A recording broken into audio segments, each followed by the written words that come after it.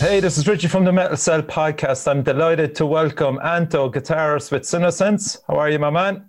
How's it going, Mugger? And Duane, the singer with Sinocence. How's it going, dude? Welcome aboard, lads. Great to have you on. Thanks for having us, man. Yeah, it's going to be probably an episode where we'll be doing more looking back than looking forward, but that's understandable considering the situation at the moment, you know? Yeah. So the first time I saw ye lads was Bloodstock in 2018. And that was an important gig for you in a lot of ways because I suppose with Duane, how many gigs had you played with the lads at that stage, Duane? I think that was my third gig with the boys, and that was including the first one. I came on for like one or two songs, and then I did a full gig, and then I did Bloodstock. Oh, so there was a kind of handing over of the flame from Morrow to you, is it? That's right, yeah. And then we did our full. We done a pre-Bloodstock, like a warm-up gig in the Limelight, and it was good. And then we'd done that one. So yeah, it was a wee bit nerve-wracking doing the full set even before Bloodstock, because I used to be in bands years ago, and it was a good 8 years from I was on stage, like, so. Wow. It was tight, and then straight into Bloodstock as well. So, and of course, you didn't have the benefit of a telecast. Is that what they call where the lyrics come up in front of you? Yeah. So I'd been learning the songs a good while. Like I knew the songs, but it was the standard. Before you're going on, you're like, the fuck's the lyrics? You know, you can't remember the lyrics. Like, but then the music starts playing, and even before it was my time to sing, I was all, I can't remember the lyrics, and then just as you're about to start singing, you remember it. So it's lucky enough, like, but sure, that still happens to me, so it's all good. Yeah, that's probably on the back of your mind as a singer, really, just to have your fucking lyrics nailed down, you know. Yeah. But that performance that day was brilliant. What we usually do, that was our last year going to Bloodstock. So there's around 8 or 9 of us from Cork go over there every year, East Cork Metal Militia. And that was our last year we went because for the first time ever, it started pissing rain, if you can remember. Yeah. And so every year we go and see the 4 or 5 Irish acts. It was great seeing you in the Jägermeister tent. I fucking love that little stage there. Yes. You look like you were having fun, Anthony, anyway. It's interesting up there. It was like it was Duane's like first or second gig, and then we're all just, you know, Boston. I mean, the stage was so small. I mean, we're all just bouncing around. We're used to moving a bit more, like, you know, so that kind of made it. That made it even better because we had to go out to the front, you know, right into the crowd and fuck around. Like it was good, like, you know. I had to be like a flamingo and stand on one foot because there was no room on stage. Yeah, it was good first couple of shows, like, you know. You went through the qualifiers to get to Bloodstock, or were you invited, Anto? We're invited that year. The last 2 years we made the final. So Simon was like, you know, just invited us to do the Bloodstock stage, which was nice, like, you know. With the addition of Duane saying, give us a bit of a platform for Duane to, you know, come on and introduce him to everybody. Like, so it was a good thing for Simon. It was a good thing for us. It was just really nice. It was a good thing for him to do, like, you know. Yeah. And Duane, what was your background? How did you come to the lads' attention? Well, I've known the boys a lifetime. I've gigged with them in the last 2 bands I was in.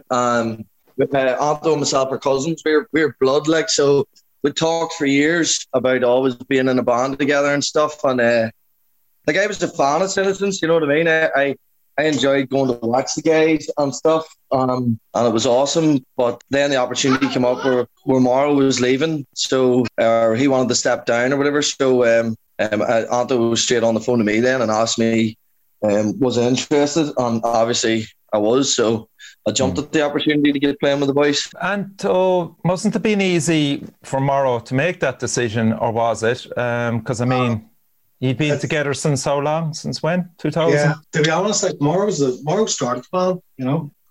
No, 2001. Okay.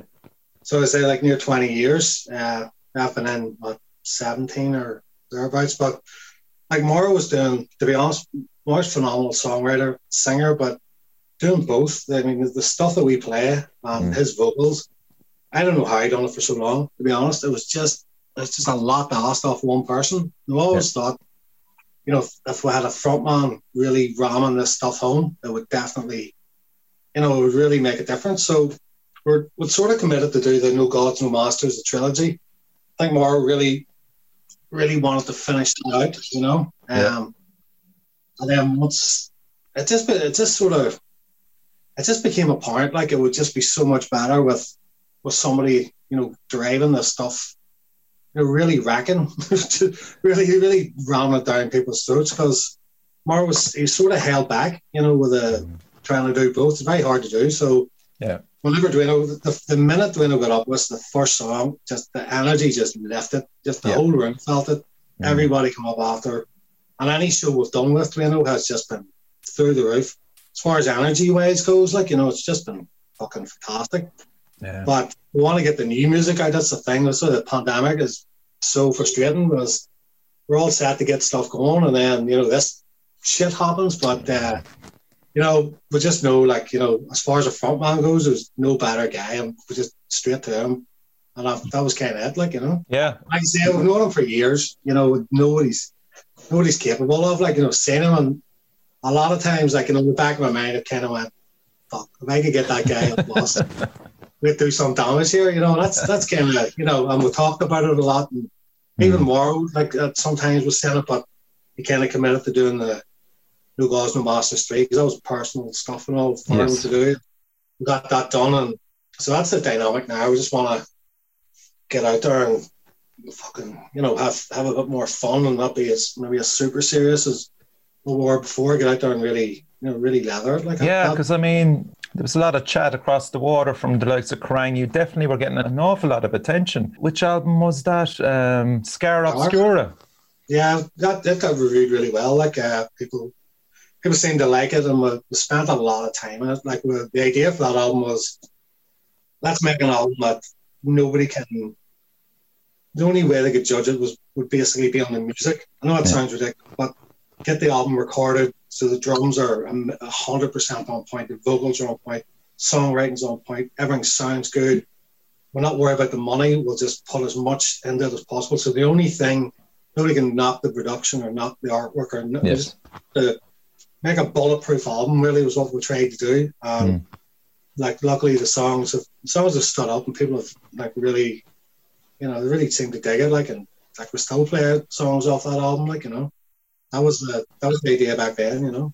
And Duane, had you come across the band on that second album, or were you a fan before that even? Yeah, I've been playing alongside them since 08. Anto, was it?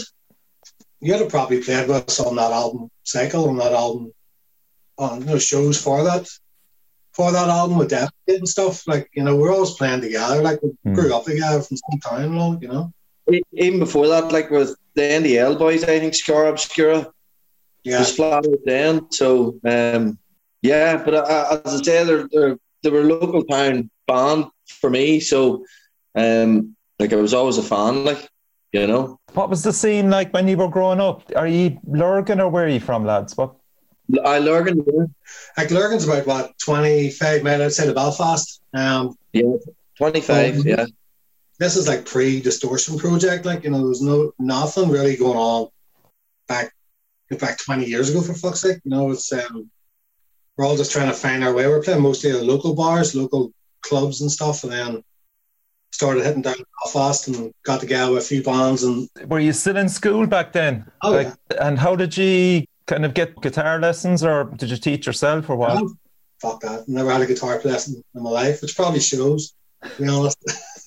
No, just not even YouTube, just tabs, just sitting in the room. Yeah, sure. There was no fucking YouTube back then, probably. No YouTube, no. Just sitting, tablature, just sitting in the room, playing. Like, a couple of friends maybe give you a pointer or two, but just long hours sitting doing that. Metallica, just pure Metallica. Yeah, that's what I was going to say. Yeah, because your rhythm work is fucking fantastic, man, as a guitarist. Yeah, it's amazing. But I remember buying the Justice for All book and thinking the book was all wrong, because nothing I was doing was sounding anything like what the fuck I was playing. You know what I mean? It took a while to get shit together, like, But what was the characters like around your town, lads? Was there older lads there that were into metal before you were? Was there a bit of a vibe there? We were one of the first. It was maybe Tilted. There was maybe only one other band. It was just us and maybe Tilted and maybe Who Man What or something. There was nobody about. Like, there was fucking very few bands. When you seen a metal band, it was like, what the hell is that? Like, there was nobody. There wasn't many about. Like, Yeah. So we were kind of would have been at the forefront of that stuff. Like, Again, 20 years. And how were you getting your music? I just listen to Iron Maiden and Metallica mostly. Like, the radio show. On the radio, is it? Remember Bruce Dickinson playing Battery by Metallica, and I was just listening to like nothing but Iron Maiden, and then heard Battery by Metallica, and it was a bad move, Bruce. I had to go and get all the Metallica albums, and it was just school. Like, it was first year, second year in school. Started getting into it, like, Yeah. Yeah, from school. iTunes was out then, was it? You were able to listen to stuff on iTunes now? I go way back, like 20 years. Like, yeah, I'm trying to fucking think, because I remember the iPods. Were they out 20 years ago? Do you know what I remember? Like, the bootlegs were a big thing because the we cassettes. getting the bootleg in '88 from Metallica and Danzig, and the guys were sneaking the fucking tape recorders into the room and all that shit. And then you'd get the bootleg and come through your school about two months later. So that's how far back you're going, like '88. No iTunes, no that shit, like, you know, just tape trading and stuff. Yeah. Fuck me, that's how old. So were you going into Belfast at that stage to see bands ring like that? What was your first gig? Metallica and Danzig. Nice. Yeah. Like Duane was 10 years younger than me, like, so. Oh, fuck it, Duane, yeah. Yeah. Ah. I've had a hard road. Jesus Christ. So Danzig and Metallica, that must have been a classic. I didn't catch that one, no. There was a bomb scare in the middle of Danzig's set. And I had to evacuate the whole building and then walk it back in again, and they finished their set. You know what I mean? Ridiculous. And they played for, I think Metallica played 2 hours that night. Just Justice for All, just top of their game, just smashed it, like, just fuck, that was some.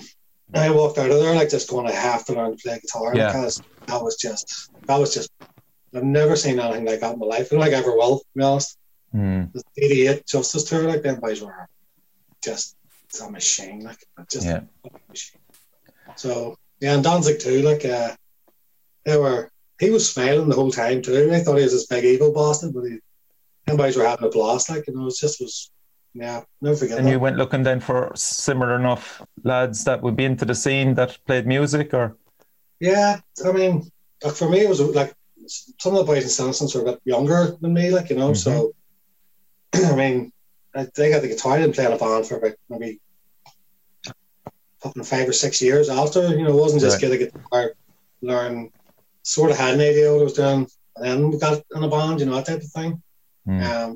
So it was just local metalers, like, you know what I mean. If somebody had a guitar, you'd want around for a jam. You know, probably in the 14, 15, that age group. And then, I mean, whoever had a drum kit was just in the band. You know, that's fucking how it worked, like, you know. So, pretty much. You said yourself that you like playing drums as well. Did you ever attempt? Like, I can't play drums, but I'm very, very drum orientated when it comes to writing. I mean, just playing. I've been lucky enough to play well. Like, the drummers we've had in this band have been fucking phenomenal. Like, really high level guys. Like, so, like, I just write the music, and then Maura would do obviously all the vocals and all. But I'm very much drum focused. I don't know what it is. It's just it's rhythm.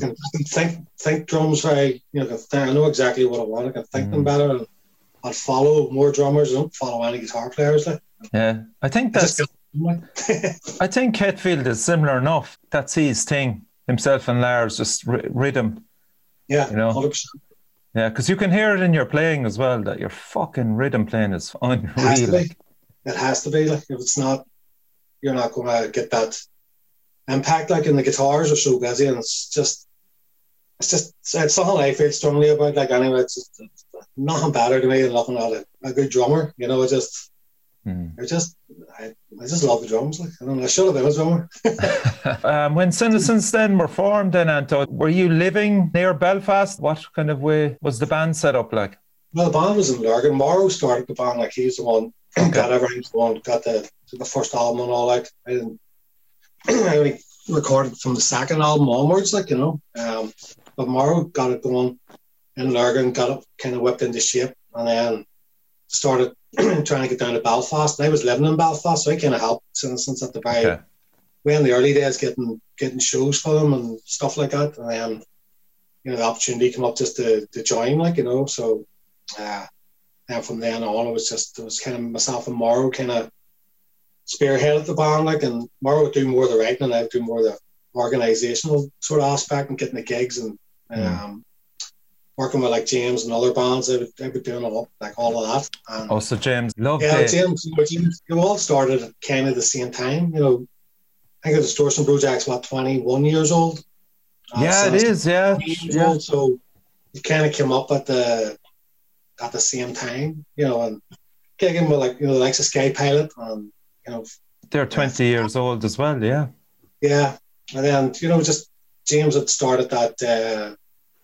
the Rock KD and the Katie Daly's part, the Distortion Project. A lot of great bands played live through there. bands also. It gave us a place to go, and everybody wanted to play there. Then when James brought over the first kind of big band, like Cathedral or somebody, I can't remember, then a local band got on support, and then he brought over another one and another one, and like Orange Goblin and bands like that. And class. Were you going to those gigs at that stage, Duane? I might have been at those particular ones. I might have been a bit fresh-faced, but yeah, I was definitely going to them from I was 16, 17. I joined my first band when I was about 17, and then it wasn't too long after that we were sharing the stage then with Sinocence, Yeah. From then on, I've been at most of their gigs. It was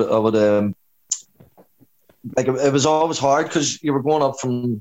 I was going up from the town on my own, or me and the missus was going up, and so sometimes I just had to get on the train on my own and head down and get drunk as fuck by myself.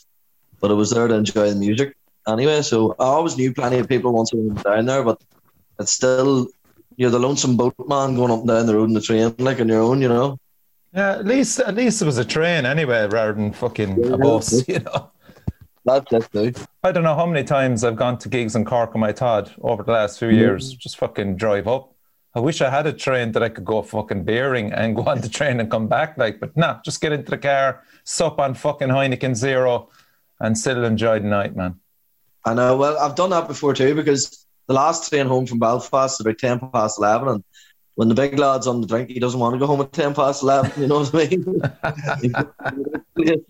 You would have crossed paths then, Anto, with Andy from Crawling and Pete.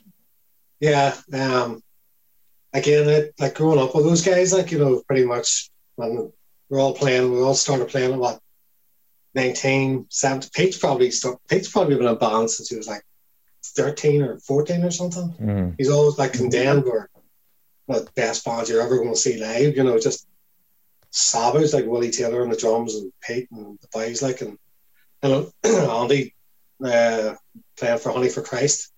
I mean, everybody set the bar pretty high too, as far as the aggression and stuff. So, we've been looking at them and going, and we have to start moving around here. We have to drive this home, and you go and see them, then you go down to practice, next practice, about twice as energetic, and you're always playing together. I mean, you're mates, but you still want to, that rivalry was always there.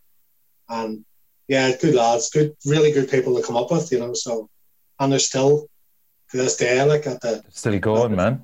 Really, both of them. Getting the money together for Black Still Life Pose, how much did that set you back, and where did you record it? There's more than money for Scar. It was a bit more. Scar, Black Still Life Pose didn't cost that much. It was maybe about $1.50 a piece, maybe. Okay. But for Scar, we spent 10,000.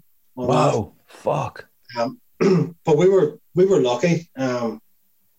But in Belfast, everybody was playing for maybe £50, £100. We were playing in Lurgan, we could lift £900 a show, which was unheard of. Nobody from Belfast was coming up. And I remember talking to Andy about this. The whole time I was in the band with Sinocence at the start, I always operated in thousands. We always had thousands of pounds in the bank. And Andy would have £250.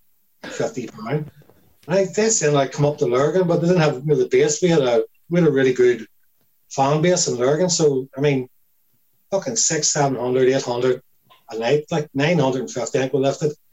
So we got 10 grand together for, recording and press campaigns. Fucking works. We really threw everything at Scar, so that's, but the most of that came from Lurgan. And the bar, because the place was packed all the time, the bar didn't charge us anything to rent the place or anything. As soon as we just phoned up and said, come up, we need a gig, and they gave us a date on no charge. The sound guys didn't even take any money, nothing. We just got all that money. That's what we were able to go over and play in Germany and Holland, fly over and do all that stuff. It's just purely. So tell us about that, actually. That was the obvious next step to get to the UK, to get to these European countries. What are your memories of that? Again, Andy Clark. Really? Andy was over with the they were playing somewhere in Europe and seen this band called Riffs, and they were like, you should come over to Ireland and play with Sinocence. And he came home and said to me, you should go over to, over to Holland and play with them. So we got in touch and we've done the gig swaps. But to be honest, we were over in Germany before that. There's a German band called the Fire Dogs, just MySpace, comment and said, really like your music. Nice to meet you or something. And I just fired back, do you want to play in Belfast? And they said yes. So we were like, well, if you give us shows over in Germany, we'll swap. And it literally was as simple as that. Like 2 months later, we were in Germany. Fuck. And that's how it came about, just a Facebook or a MySpace message. Just guys were willing to take the chance, and so were we. So the German crowds are legendary. How did you go down? That's a different. To be honest, they booked us 3 punk gigs. We didn't. But it was good. We just we got into this place and it was just all punks. We were like, "What the fuck is going on here?" Like, and they were saying, squat. Get metal gigs, So we just looked at each other on stage and went. I turned to the drummer and said, "Just speed everything up to fuck and let's go for it." We just played everything near enough fucking twice the speed, and they fucking loved it. It was great. So just free beer, fucking all that stuff, and that's all. We just sped the music up, and it was really fun. It was good. And were you aware at that stage there was a lot of attention kind of being focused on the band from, as I said, UK media? Had you any record labels sniffing around you? To be honest, we're probably a bit green in that respect. Like, I mean, the Metal Hammer thing, I think we got 8 out of 10 and had good reviews and Power Play and Crying and all that stuff. We did sign a few deals as such, but they were just fucking piss poor. They were, with the front their own sort of press campaign. Rising Records were a fucking disaster. It turned out your man who ran it, I think it's Mark Daghorn, I think his name is, he ended up going to prison. He ripped off fucking everybody. I think he ripped off Bruce Dickinson's son's band. It was the most high level that he screwed over. We're signed to Casket Records, and they were, let's be honest, they were shite too. But they did sort of put us in contact with a band called Panic Cell at the time. And they were doing really well in England. They supported Metallica and everything, fuck's sake. So we were able to get, some shows with them and relationships with those guys, which they had the relationships with, like, Collapse and Bulwer Stampede and some really cool guys. And cool. Be able to. So even though it was shit, the label was shit. Like we got over to England. We got doing a few shows. We got meeting people, So I mean, but as far as anything serious, as far as record labels go, it was all self promotion. Really, it got us anywhere. And crucially, because we were on about it, Joe from Gamma Bomb, have to give a shout out to Joe. He always fucking raves about Sinocence. Boys, we've done a lot of shows there back in the day. They were always a savage fucking thrash band, Yeah. Even way back then, Yeah, your paths obviously crossed a few times. Lots of shows, but they would have been more the local shows, the shows in Armagh, the shows in Bergen, stuff like Katy even. They were just, but like those shows in Katy and Armagh and stuff, they might have been way out of the road, but you're lifting like £300 or £400. That's where you got we used to have like a 10 venue sort of circuit that you could do every 2 or 3 months, and you could get like £300 or £400 a show. But a lot of the Belfast bands weren't really doing that. Maybe they just didn't know. But we were getting all our money down there. That's kind of where we got it. That's where we got our money from. Yeah, Belfast hardly pays fuck's sake at all. Like the Belfast bands wasn't all about Katy, that type of thing. Yeah. Like when I was playing in another band, Killazilla, one time, and we lifted £800 from the courthouse, Anto.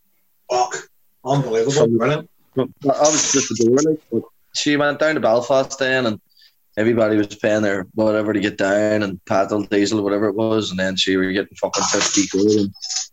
Yeah, 50 quid was the Belfast rate. That's usually you only get out of work 50 quid.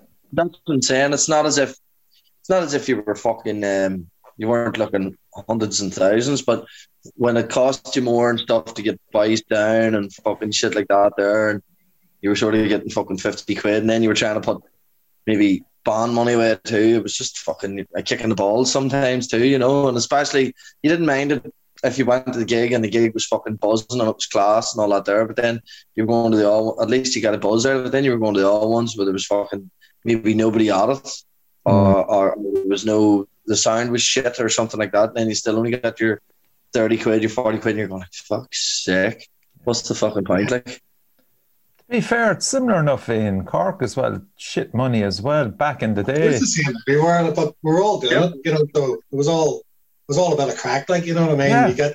You just take your lumps, like, don't you? That's just how you come up, you know. Fuck, dude, I remember some of the gigs we did, like when November Deadless and stuff. They would have just some of the gigs we did. You'd have said, "Right, lads, that's it. Pull the pin to fuck." Like, I've seen the videos. Yeah, shit on it. Anyway, So I remember getting paid £100. We were a 3-piece, and that was it. You know, you play for fucking 2 hours, covers band, 100 quid, you know, and a few beers. That was your lot. You certainly weren't, even if you got up to the city, you wouldn't be getting fucking more than 200 or 300 max. Yeah. That's why so many great musicians just went into fucking wedding bands, because they were coining it then, like. Oh yeah, that's where the money's at. still, I had one of the bands I was in over the years, Devastate. I had said to them boys about being a fucking wedding band. 2 bands I was in, I actually suggested being a wedding band, and a couple of guys were for it and a couple of guys weren't for it, so nothing ever materialised. But that was a surefire way to get maybe 3 or 4 gigs a week and get your money for it. You know what I mean? Save up the cash for the real fucking record.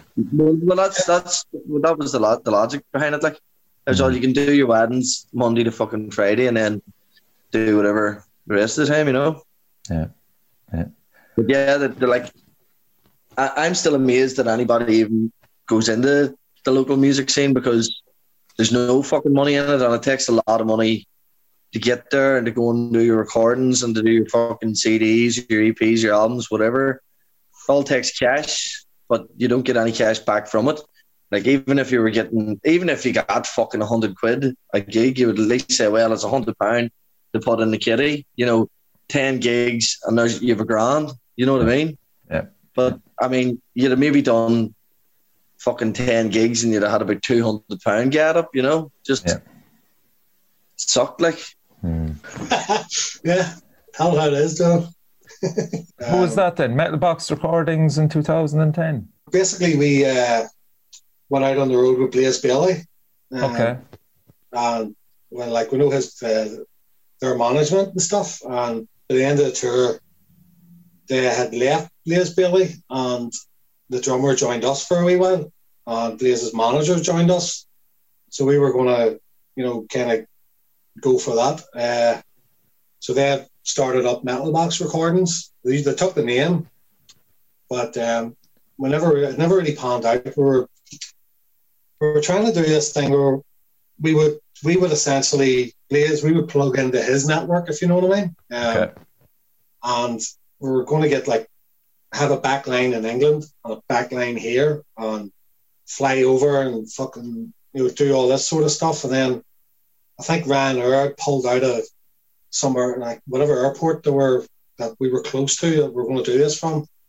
Ryanair had pulled out of it, so instead of, you know, 60 or 70 quid flight over and back, 35 each way, it was like going to be 200, you know, personally each. So the cost just went right up, and you know, there was a few things it just didn't add up anymore, you know, to do that. Like, and just because we couldn't really do that in England, it wasn't really much point of having a management there, if you know what I mean, and paying for that.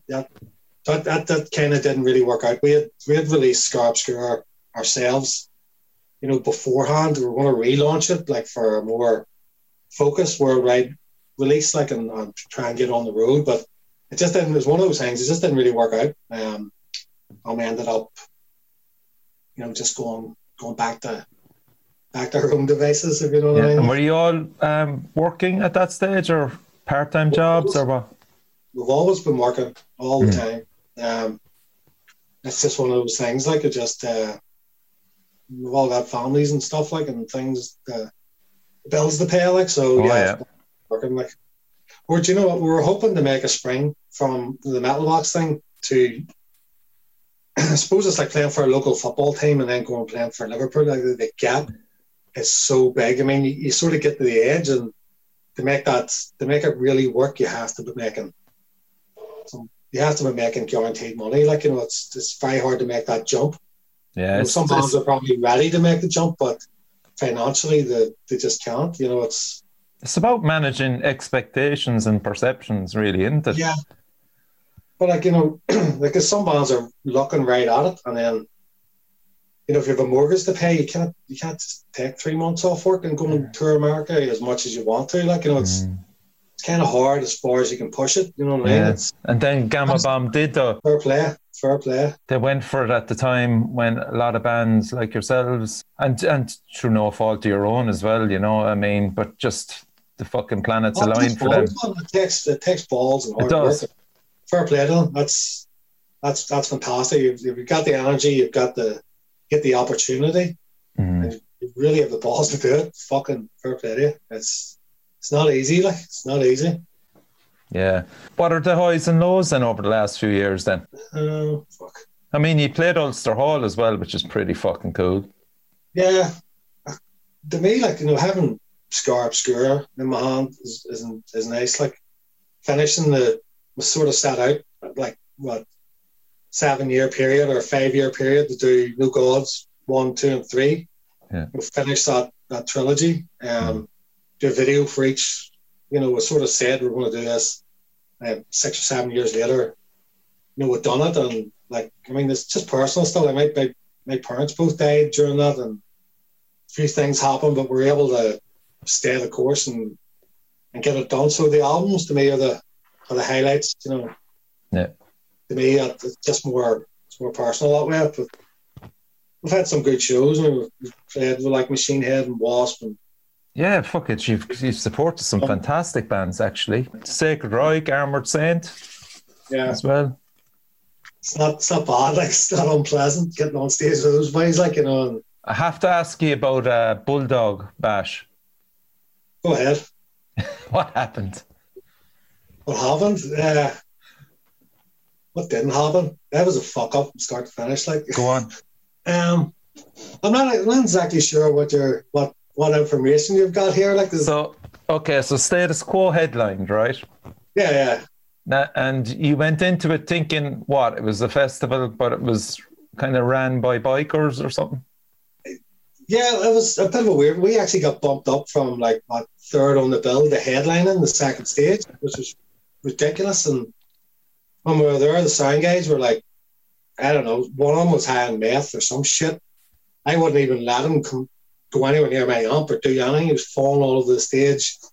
It was a good show and all, like, but it was a fucking mess. I've never seen anything like it. Like, being offered crystal meth before you go on stage is something I've never had happen by a stagehand. You know what I mean? We went down to the backstage office, like, just to talk about gear, and they were just lying. Like, just comatose, just fucked up. We were like, who's running this? And then it's like, oh, you're headlining. We're like, but the only cool thing was, like, when we did headline, for whatever reason, all the fireworks went off. And the Status Quo must have been finishing or whatever the fuck, or we went on that late. And when we came off, the fireworks all came off, so it looked like they were fucking for us. So we just sat on the stage and watched this firework display and all. It was just nuts. And then somebody got shot, dead, killed on the way home with the bikers and stuff. And it was just, there was no police weren't allowed anywhere near 3 mile radius of the festival. So it was like strippers on the stage and all. It's just mental. I've never seen anything like that. It's good. Fuck me. Suited us fine, but it was just fucking nuts. I don't know how they got through the day, but sure. As you said yourself, that's not something to be sniffed at, to fucking experience that. Crystal Met. They said it was crystal met and all, yeah? Right, yeah. And offered me it like it was like, you know, a can of Coke. Like, here, mate, do you want some? And I'm like, what? Smith? I'm like, as if it was just going, yeah, give me that bag, you know? Unbelievable. And he looked offended when I said no. It's like, get the fuck, mate, you know? See, Duane, this is the stuff you avoided, man. You should be grateful. I'm starting to salivate at the mouth there, thinking about it. Live sex shows, strippers, everything, man. Fucking rock and roll, baby.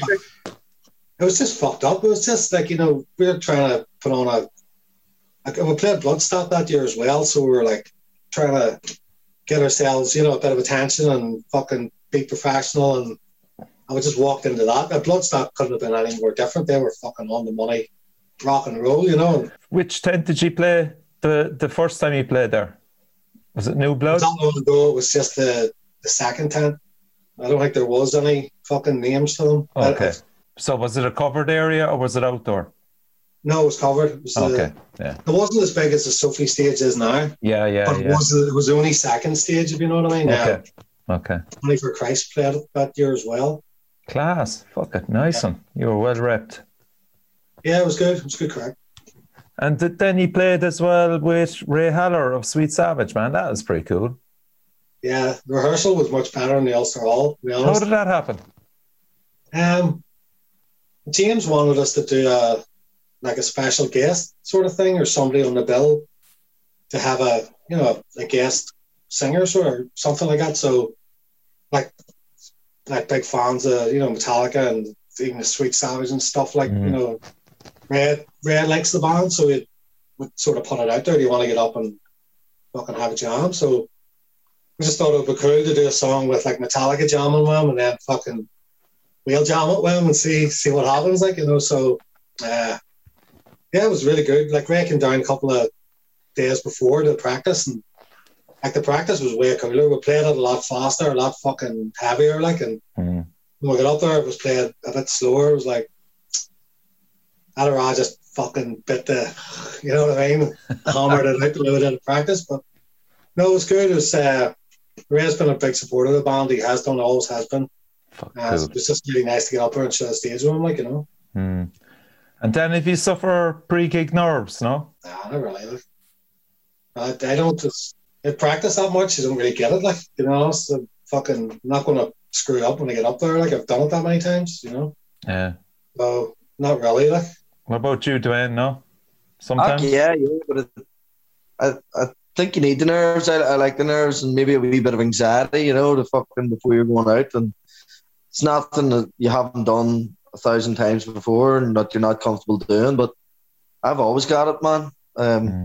From day one until fucking now. And even when I'm regularly gigging, back in the day, you were maybe doing 2 or 3 gigs a week, week in, week out, and there was the same dude every time before the gig. You were like fucking just out of anxiety and the nerves going nuts. But as soon as the music starts, you forget about it and you get up there and you just fucking enjoy yourself. And I don't even know what the fuck to be at on stage sometimes. I just get up there and do what I want, enjoy myself, and sort of just it's not that I pretend that nobody's there, but I don't give a fuck if anybody's there. I'm just going to do what I want to do, and hopefully you enjoy it. If you don't enjoy it, I don't give a fuck. Yeah. Rehearsing now with the new stuff, he's still throwing in 1 or 2 covers as well. It's the hero. It's, to be honest, it's such a fucked up time at the minute. We had 4 or 5 songs we were working on there just before the last lockdown, so we're trying to get the new stuff going, and then we just start getting a bit of fucking pace with that. And there's another lockdown, or there's some shit there was a lockdown, and then we got in for 2 months, got a couple of songs going, and then another lockdown. We didn't get in for 4 or 5 months, and we were one of those bands that need to be in the room. Do you know what I mean? I know we're kind of, everybody's been forced to, record and send it fucking through WhatsApp. We're a 20-year-old band, we're used to being in the room, and yeah, we're doing that, and we're starting to get a bit better at it, but we still need to iron out the songs that we have tons of material. We just need fucking time in the room, So hopefully with this lockdown lifting, we'll get these songs played, because we'll have a few there, and to your point, we're going to keep a couple of songs from the other stuff.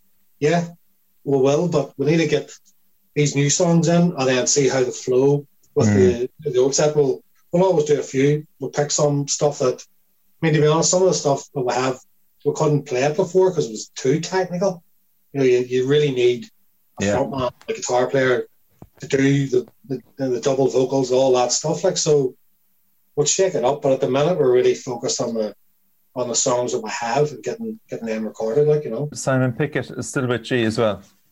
He is, but he hasn't been down much because we're getting, we want to get a batch of songs together first, and then we'll get him down. Simon's a professional. Like, he just comes down. He only needs like 3 weeks. He'll have them all nailed, pretty much to perfection. He'll just walk in and do it. So once we have our base set of tunes ready, we'll get Simon down and he can start getting to work, like, you know. And what kind of direction are the songs taking at the moment? I know they're still in raw enough form, but like, is it a follow-on from No Gods, No Masters? Or are they different again with Duane? What's your opinion on what you're hearing at the moment anyway? No, I like them, but I'm biased. But no, they're still Sinocence songs, like, but just a wee bit of extra fucking spice through into the mix, you know. Would you prefer heavier or a mixture of both? The music is still similar. I prefer a mixture of both. Like, the music's still the same, but the vocals will be different, obviously. When I came in and was singing the older Sinocence stuff, I was singing it like still like how Morrow would have sang it, you know. Of course, yeah. I was still singing it his way because that's the way the songs were sang. And our vocals were similar. I found I could match a lot of the stuff he was doing handy enough, and then I could batter some of the stuff as well that he couldn't do live. But then he's doing more than I ever did on stage. But I think that the newer vocals, I like a bit of heavy stuff too, like, because I'd have been in hardcore bands and stuff over the years as well, like, so. Okay, cool.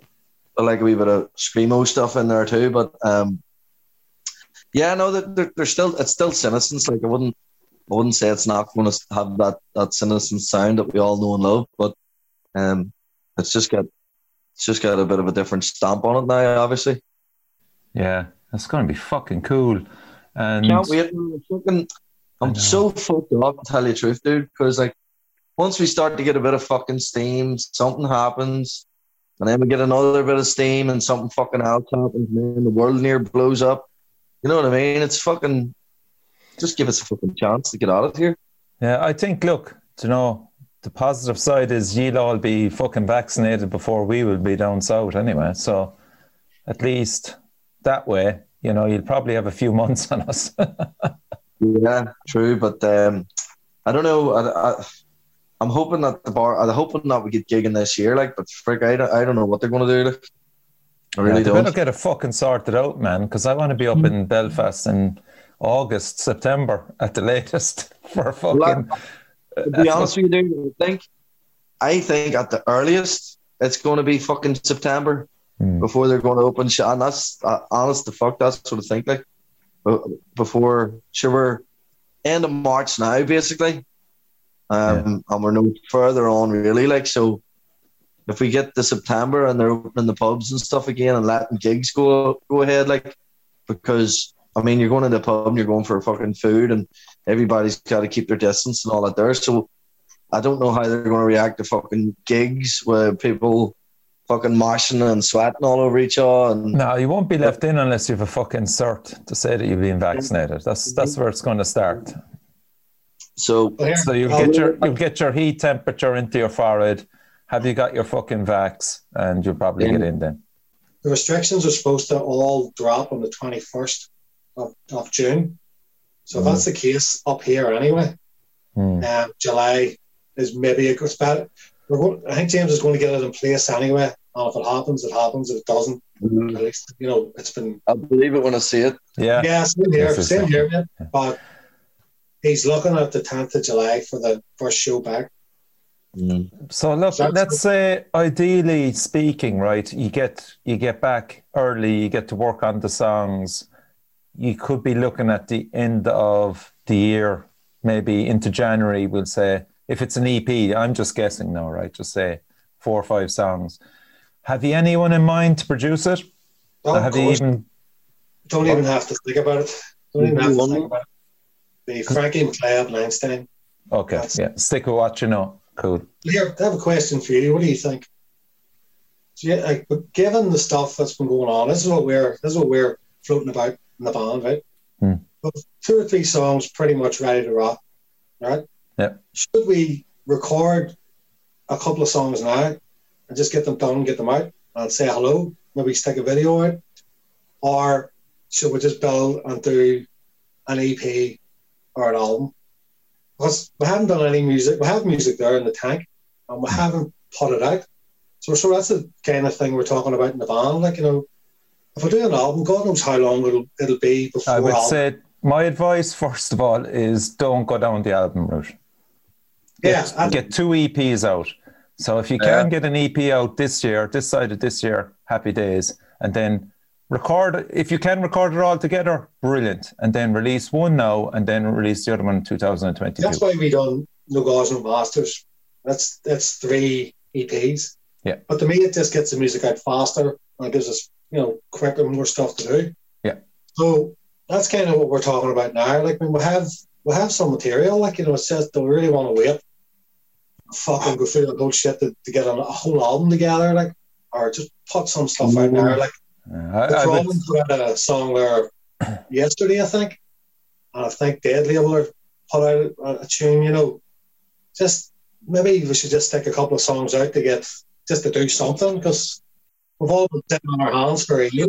My opinion is get a song out if you can over the summer. I mean, look at The Crawling, for example. Yeah, that's what they've released a single, The Sparrow, just on a cassette, one song and a cover. How bad? Everybody's talking about it. Exactly. Again, following it. Cheers all day.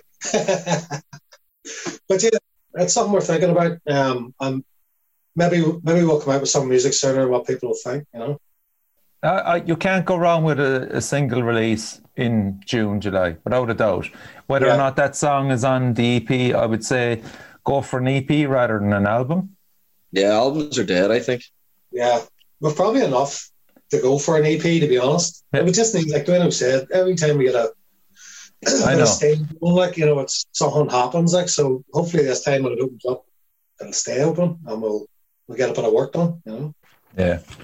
Well, that's good you're going with Frankie, because I mean, fucking hell, you've got there's a good selection of brilliant producers up the north. I mean, Josh there, shout out to Josh Robinson as well, man. His fucking stuff is unreal. Yeah. We've been with Frankie for 15 years. Just not recording anywhere else. It's just sampling that, like, he knows us inside out. He knows what we're after. He knows he's been through a lot of shit with us. Like, Frankie wasn't for a wee while, and like I said, parent stand, things like that. It's just it's more than just a producer sort of fucking musician relationship. Like, he knows when to push and when not to push. And when you get that release out, you will be playing to packed fucking venues, Please God, no. All goes well, but I'm just saying that the Northern Ireland scene at the moment is fucking savage, man. It's seriously competitive up there, like. Yeah, it always has been. I think it always has been. It's fucking some of the bands we play out here up in the north are just fucking to blow your mind, like, every time you play with them. And you're like, of all the live bands, the professional live bands that I've seen, the only difference is the production, the on-stage production. And, like, I mean, the skills there, the talents there, the fucking drives there. I mean, the catchiness of the songs, all that shit's there, like. But obviously it's on a different fucking scale because they're playing in Belfast or Dublin or wherever, like. But the bands are all fucking lethal, like. Yeah. So you need to be like, but it's good because everybody always has to up their game then to keep up with everybody else, Oh, well, fuck it. That'll drive you on, man. I mean, there's no doubt about it. It's seriously competitive up there. And as well as that, when you come down south, you have, you got Dublin, you've got Limerick, you've got Cork straight away, you could bands like 2 Ton Slug and fucking Savage. 10 Ton, yeah, fucking unreal. 10 Ton, sorry, Two Tails of Woe, fucking Deadly. Grey Stag. There's just so many there, man. Big killers down there, you know what I mean? So the whole, like, Ireland just has always punched way above his weight. when it comes to fucking metal, like, I mean, it's always been like always had a strong fucking scene here, like, and I don't think that's going to change no matter what, COVID, whatever the fuck. I don't think it's going to make any difference. Yeah. So, and you've played the Siege as well, haven't you? Yeah, that was a fuck up again. Not on our part. Like we played there before, and the last time we were supposed to play there, fucking car broke down or some shit, and we had to. Like me and Jim, me and our bass player drove down the whole cut to fucking Limerick, and then half the band didn't make it, so we had to fucking. There's us standing there like fucking dickheads, like going. I didn't know that. The big stage too. The main. I was gutted, but it was one of those things we couldn't. Well, there's nothing we could do about it. Like, but hopefully we'll get back down there at some point. That's fantastic. Like, we did play there, but it was a while ago. It was a couple of years ago. We were supposed to play, and a car incident happened or whatever. Like, so yeah, we're good to get back down. Yeah, but again, we need to get a break.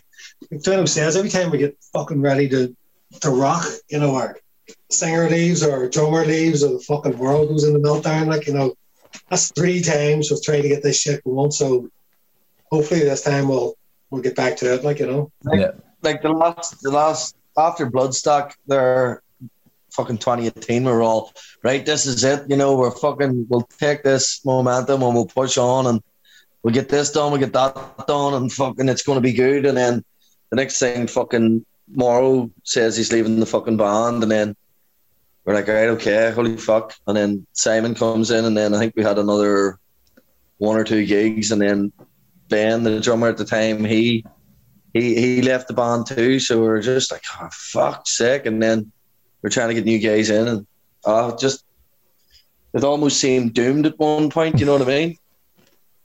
But we'll get there. We'll get there in the end. That's it, man. Just fucking keep plowing that fucking furrow. You'll get there, lads. 100%. And I'm happy with the music that we're doing. As Anto says, 4 or 5 songs there that we're working on. They're pretty much fucking done and dusted. So fine tuning on a few of them still to do, but I'm happy with them. I'm really happy with how they're sounding. Like, and I think they'll go down well. And in the crowd, like, I think they'll go down well. But I mean, we're fucking vast as fuck, so we'll have to wait and see what you say yourself. Yeah. And as I said, you're releasing it into a hungry scene. Everybody is just going to be clamoring the fucking release and fucking gig and everything. Yeah. I'm going to just thank you for coming on the show. It's great talking to you, Anto and Duane.